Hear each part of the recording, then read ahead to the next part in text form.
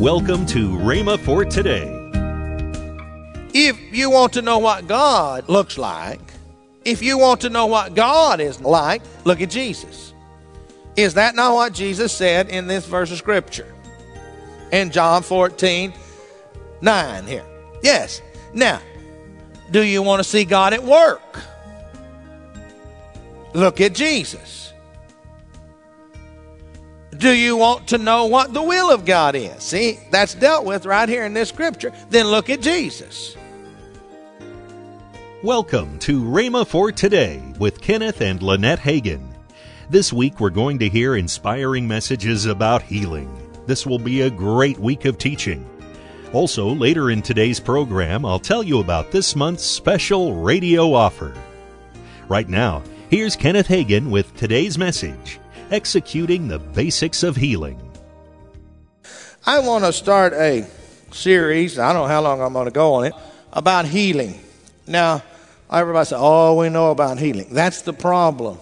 Most everybody says, oh, we know about it, and yet when you have a healing line in the church, over half the church gets up and comes for healing.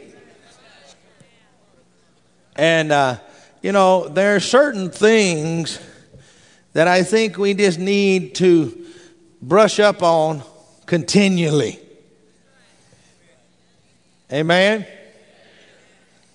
Now, I took 2 years of typing in high school and was a fairly decent typist, and went into the Army and was in teletype, so forth and so on, and typed, fairly decently. But in recent months, I've started doing email on the computer.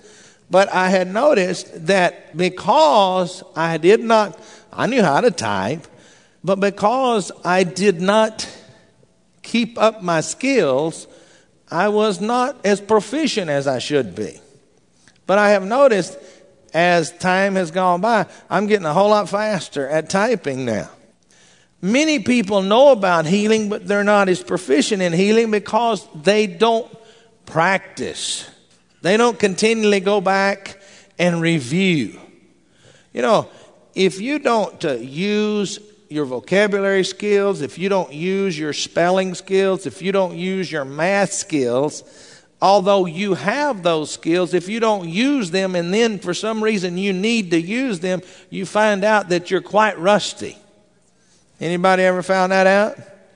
I think that's what we do sometimes with faith and healing and some of these other things. Oh, when a pastor gets up or a preacher gets up and announces he's going to teach on faith or healing. Oh, I know about that. And you sort of cut it off. But we're going to talk about healing. And we also got to remember that we have new people that come in among us all the time.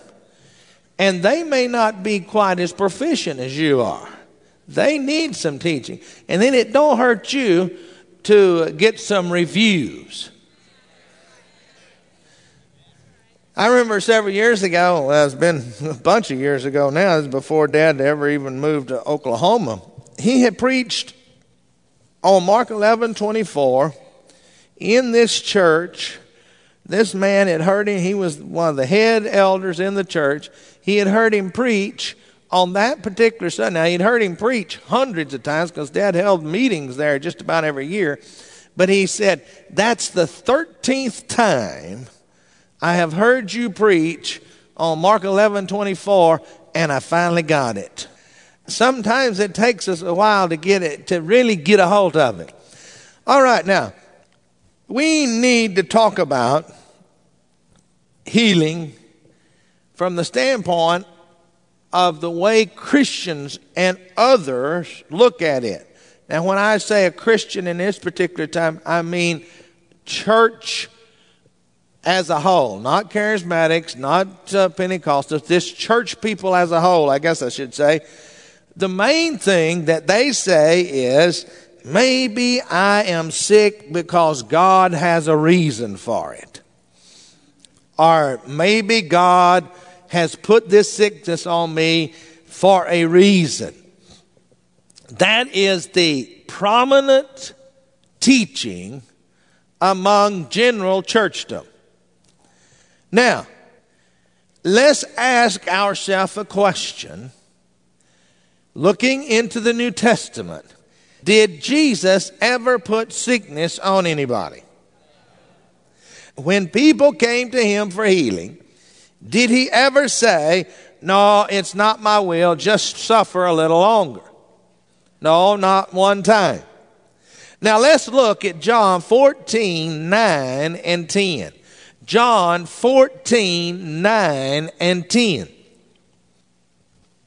I'm going to read this from the NIV. Let's start with verse 8. Philip said, Lord, show us the Father, and that will be enough for us. Jesus answered, don't you know me, Philip, even after I have been among you for such a long time? Look at this. Look at this. Anyone who has seen me has seen the Father. Okay? How can you say, show us the Father? Don't you believe that I am in the Father and the Father is in me?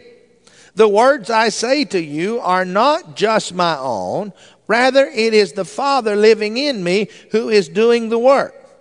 Believe me when I say that I am in the Father and the Father is in me, or at least believe on the existence of the miracles themselves. I tell you the truth, anyone who has faith in me will do what I have been doing, and he will do even greater things than those, because I'm going to the Father. And I will do whatever you ask in my name, so that the Son may bring glory to the Father. Ask me for anything in my name, and I will do it. Now, I want you to notice something here. This verse of Scripture talks about knowing God. Philip wanted to know God the Father. Is that not correct? Is that not what he's saying here? Lord, he's saying to Jesus, our Master, show us the Father. You see, if you want to know what God looks like, if you want to know what God is like, look at Jesus. Is that not what Jesus said in this verse of Scripture? In John 14, 9 here. Yes. Now, do you want to see God at work? Look at Jesus.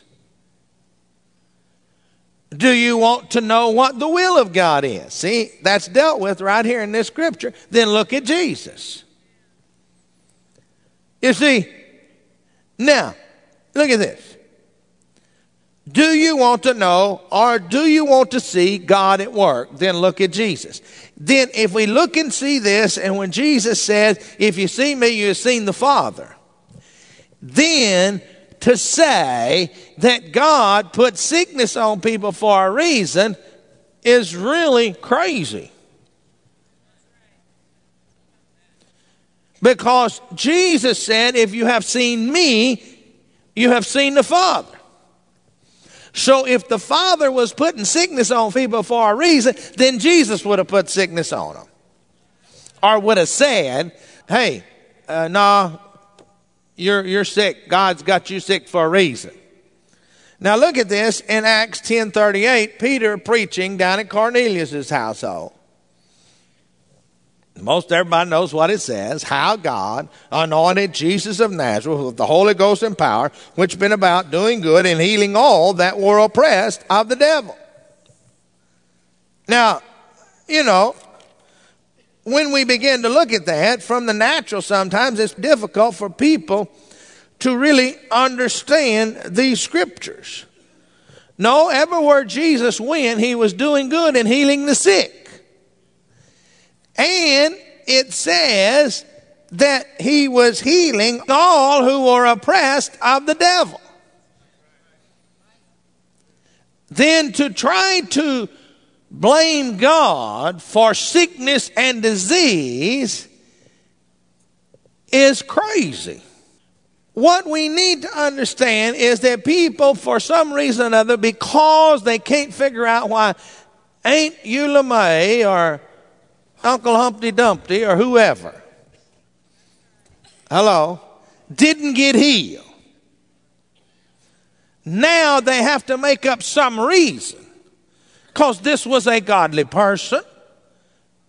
This was a person that was saved, born again, believed in God, believed in healing, but they didn't get it. So now they have to make up some idea, some reason, and so they come up with the idea, well, God must have had them sick for a purpose. Sort of like people talking and giving up and give testimony and say, well, God had to take everything away from me so he could get me saved. No, he didn't. After you lost everything because of the devil, you stopped and turned to God. You could have turned to God while you still had everything.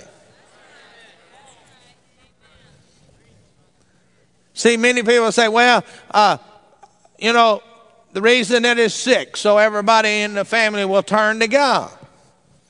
No. Now, let's look at this thing. When we begin to look at the Word of God, from a natural standpoint, it is difficult for man to understand some things.